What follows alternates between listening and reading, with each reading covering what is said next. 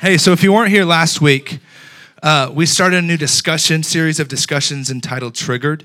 And really, it's us to get together and have a discussion about our world, our society. It seems like everyone's getting offended, everyone's getting anxious, everyone's really just feels like on edge, right? And so we wanted to spend a few moments, spend a few weeks discussing what does it look like to take back our minds? When we follow Jesus, how do we grab hold of our mind and defeat this thing called anxiety? And so that's where we're going to head tonight and next week as well.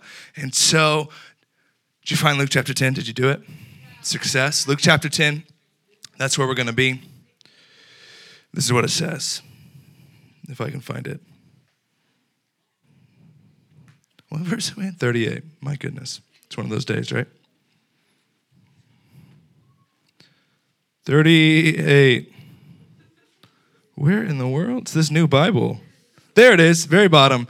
I'm new at this, by the way. No, that's not true. Okay, so verse 38, it says this. As Jesus and his disciples continued on the way to Jerusalem, they came to a certain village where a woman named Martha welcomed him into her home. Her sister Mary sat at the Lord's feet, listening to what he taught. But Martha was distracted by the big dinner she was preparing. She came to Jesus and said, Lord, doesn't it seem unfair to you that my sister just sits here while I do all the work? Tell her to come help me. But the Lord said to her, Martha, Martha, you are anxious and upset over all these details. There's only one thing worth being concerned about. Mary has discovered it, and it will not be taken away from her. Mary has discovered it, and it won't be taken away from her. Have you ever suffered a traumatic injury before? Have you ever had one of those, broken bone or anything like that? I've never actually broken a bone, but I'll tell you a story of perhaps the most traumatic injury ever to happen to me. I was a freshman in high school, and I know I look really athletic now, and I still am. I used to play baseball in high school. Baseball is my favorite sport. Yeah, 2 people care about baseball. Anyways, doesn't matter. So I played baseball in high school, and I was a freshman, this good old freshman. They didn't care about freshmen there. And what they did is they wouldn't let us use the actual baseball facility on the high school campus. So they shipped us off to the junior high to this super ghetto, built in 1930 baseball facility that hadn't been used in half a decade. But they squeezed us into this thing. And so I was an outfielder. I played outfield. And so I remember one of the drills, our coach, his name was Coach Mock. Coach Mock came up to us like, hey, all right, we're going to split you guys into 2 groups. One group's going to catch pop flies. One group is going to get grounders. We don't have a whole lot of moves, so here's what. It's important for you to listen to me. Keep your eye on the ball. There's going to be baseballs flying around. There's going to be baseballs on the ground. It's important that you watch where the baseballs are. Everybody understand? Yes, Coach Mock. Yes, sir. So we do that, and I get in the grounder group. He puts me in the grounder group, and we're taking grounders. And the worst thing that you can say to someone in a moment of tragedy is heads up. It's the most deceiving thing someone could say. So we're taking grounders, right? And I get to the back of the line, and me and my friends, I don't even remember what we're talking about, but we're talking and we're hanging out, and we're looking down, either the grass or someone's shoes or cleats or whatever, and someone said, heads up. So naturally, what do you think happens? I look up, guys, no joke, a baseball from across the field hits me in my mouth. Sounds like a piece of meat slapping concrete. You're just like, ah! I don't really remember a ton of the impact. Here's what happened. A tooth had gone through my lip. It had hit me that hard. I still had the tooth, but it had just gone through the lip. So there was a hole in my lip.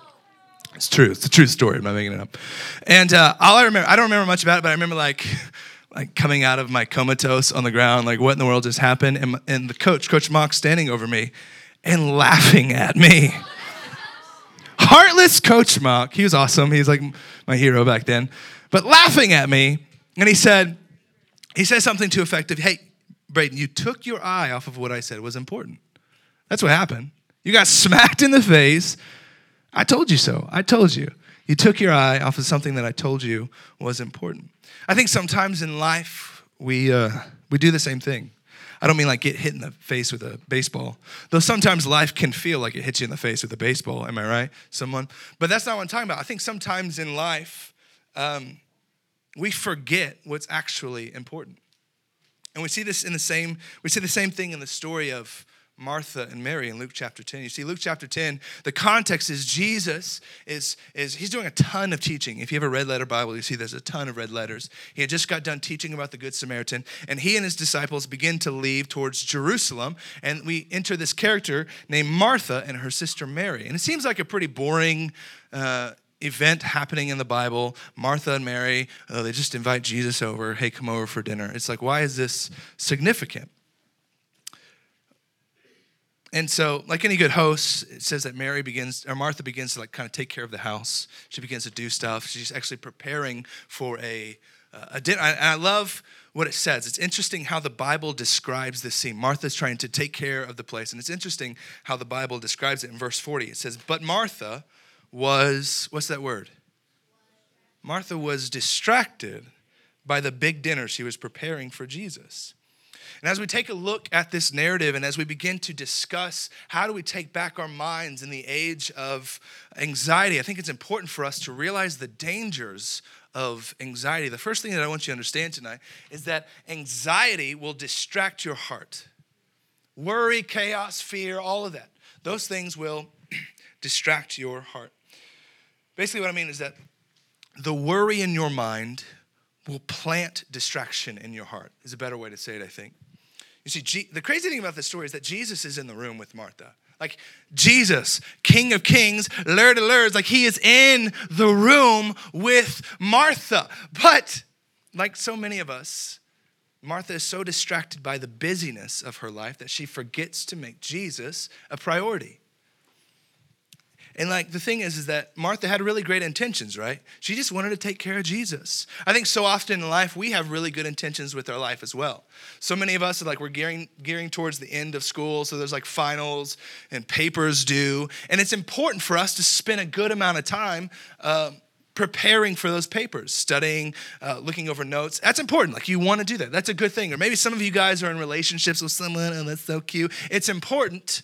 I can see it's important for you to give some sort of time to that relationship. In order for relationships to work and be healthy, you have to give up some sort of time to devote to that. It's not a bad thing. Maybe some of you guys are in sports, or you're in theater, or you're in choir, and you spend a lot of your time in rehearsals and in practice. That's not a bad thing. You want to be good at what you do. That's not a bad thing. See, Martha being busy, I want you to catch this. She's just making the house. She's just cooking dinner. She had great intentions. I just want to take care of Jesus. So many of us have really good intentions in our life, but in the busyness and responsibilities of life, our greatest intentions can turn into our greatest distractions. You see, Martha had great intentions. Like she wanted to take care of Jesus, but her intentions became her distraction.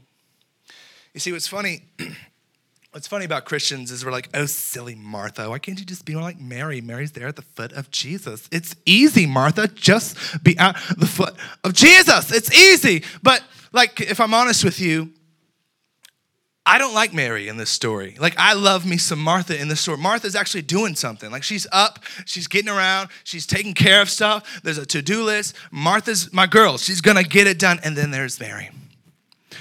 Like, Mary's useless to me at this point in time. Like, I'm with Martha on this one. And Martha's like, yeah, I'm a little upset. Jesus, I'm the one around here doing work. I'm the one putting up with this. I'm putting in the effort in this relationship. Mary, what are you doing? Nothing. I'm with Martha on this one. I'd be a little bit frustrated too with Mary. But the problem with Martha was not her actions. The problem with Martha was her attitude. You see, anxiety, worry, concern, chaos, busyness, all of this will deepen your selfishness.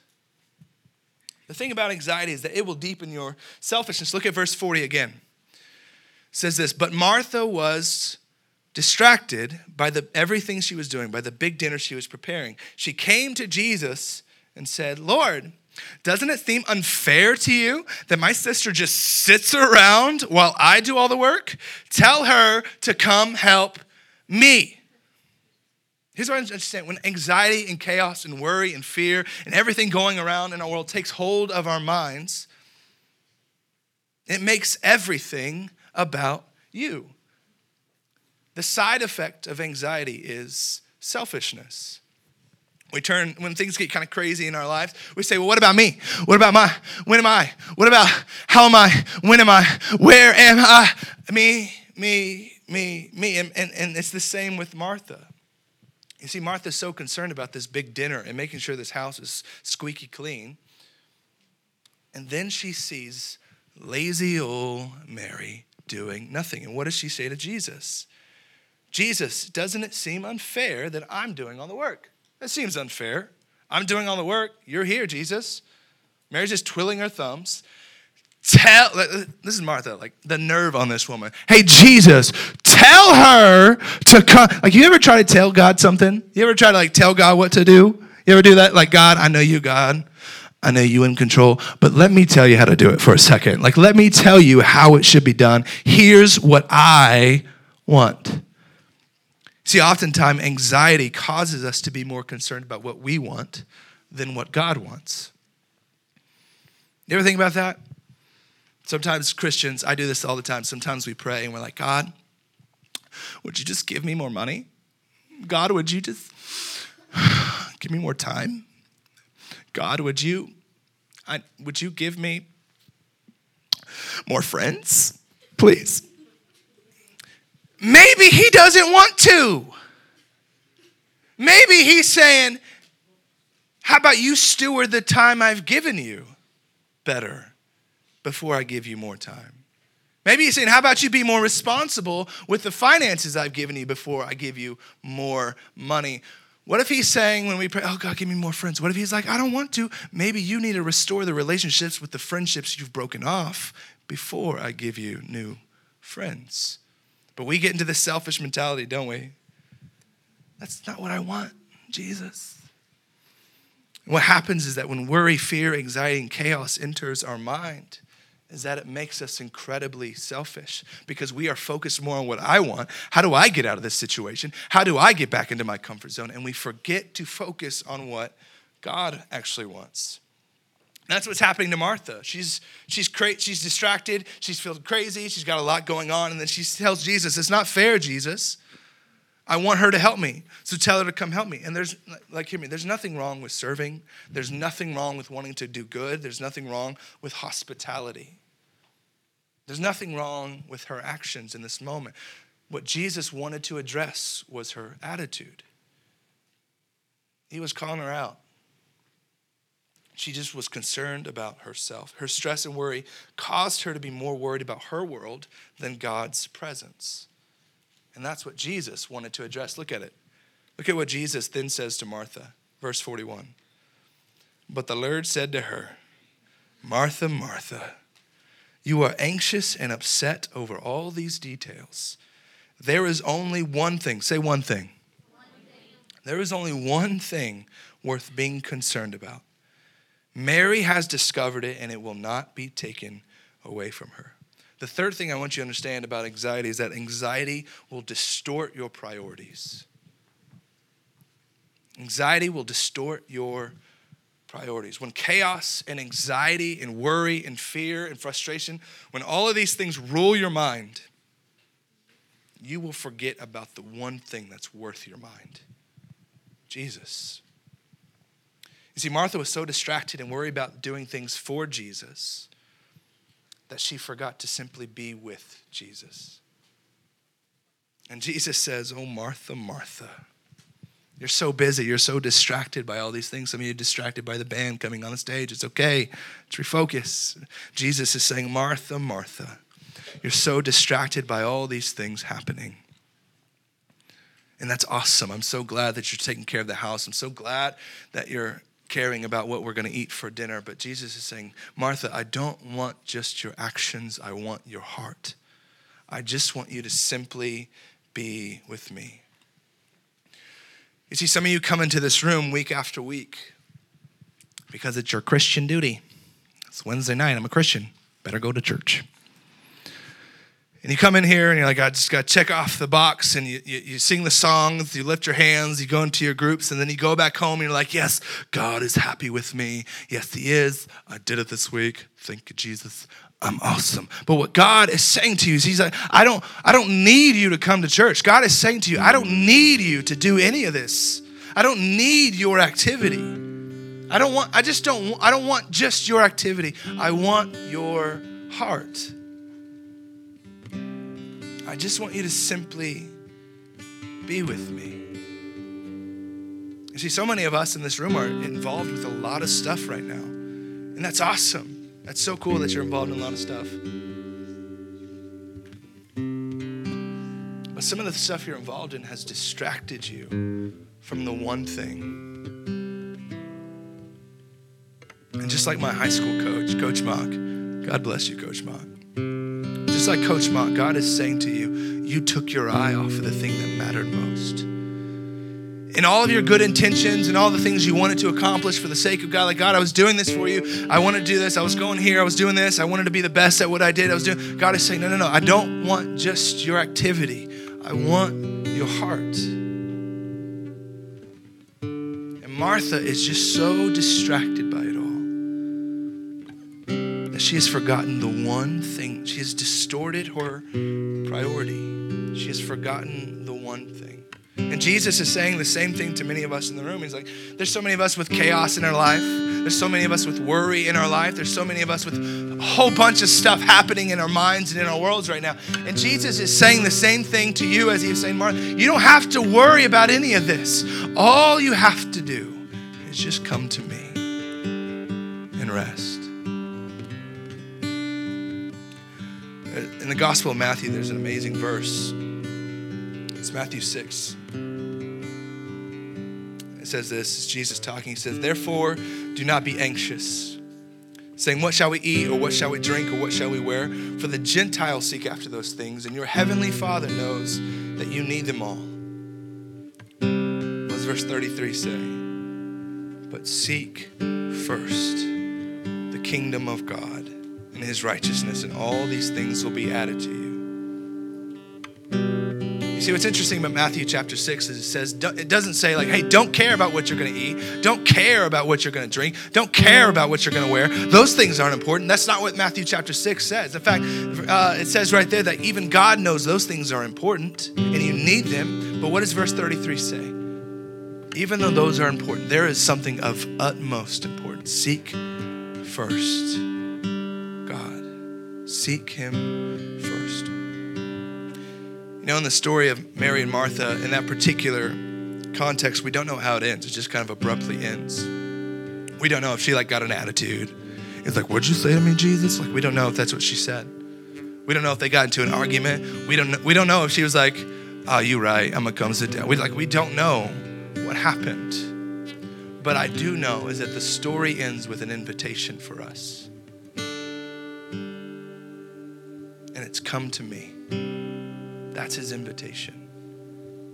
Come to me. Matthew chapter 11 says this. It says, then Jesus said, come to me, all of you who are weary and carry heavy burdens, and I will give you rest. Take my yoke upon you. Let me teach you, because I am humble and gentle at heart. You will find rest at your souls. For my yoke is easy to bear, and the burden I give you is light. Guys, anxiety is a dangerous monster. And this is the last one. This is the last reason I want to tell you tonight. Anxiety is so destructive because it will deny you rest. When your minds are filled with chaos, when your life is just swirling around you, it will deny you rest. You see, Martha's greatest casualty in this story is not her time. Martha's greatest casualty in this story is not her energy. She was distracted by doing stuff. She was selfish because that's all she could see. She was so mixed up with her priorities. And the ultimate casualty of this story is that Martha was unable to rest at the foot of Jesus. See, there are some of you in this room who haven't felt rest in a long time. There are some of you who have carried guilt and shame for way too long. There's some of you in this room that are dealing with who knows what right now. And And I'm here tonight to tell you that his invitation to you is the same as it was to Martha, and it's come to me. So many of us are chasing after all these shiny, fun things, boyfriends or girlfriends or popularity or toys or whatever. We're chasing after all these things that won't satisfy. And Jesus is giving you an invitation tonight. Come to me and I will give you rest. For the anxious, for the weary, for the heavy laden, come to me. We serve a kind God who in the midst of all your busyness, in the midst of all your mess ups, anybody mess up today? Yeah. In the midst of all your mess ups, God is just saying, I just want to be with you. Forget all the stuff. It's important. Study. Be nice to your parents. Do good at school and sports. And get 1,000 likes on your Instagram post. That's awesome. But you know what Jesus really wants? He wants your heart. Come to me. That's his invitation to you tonight. Can I pray for you?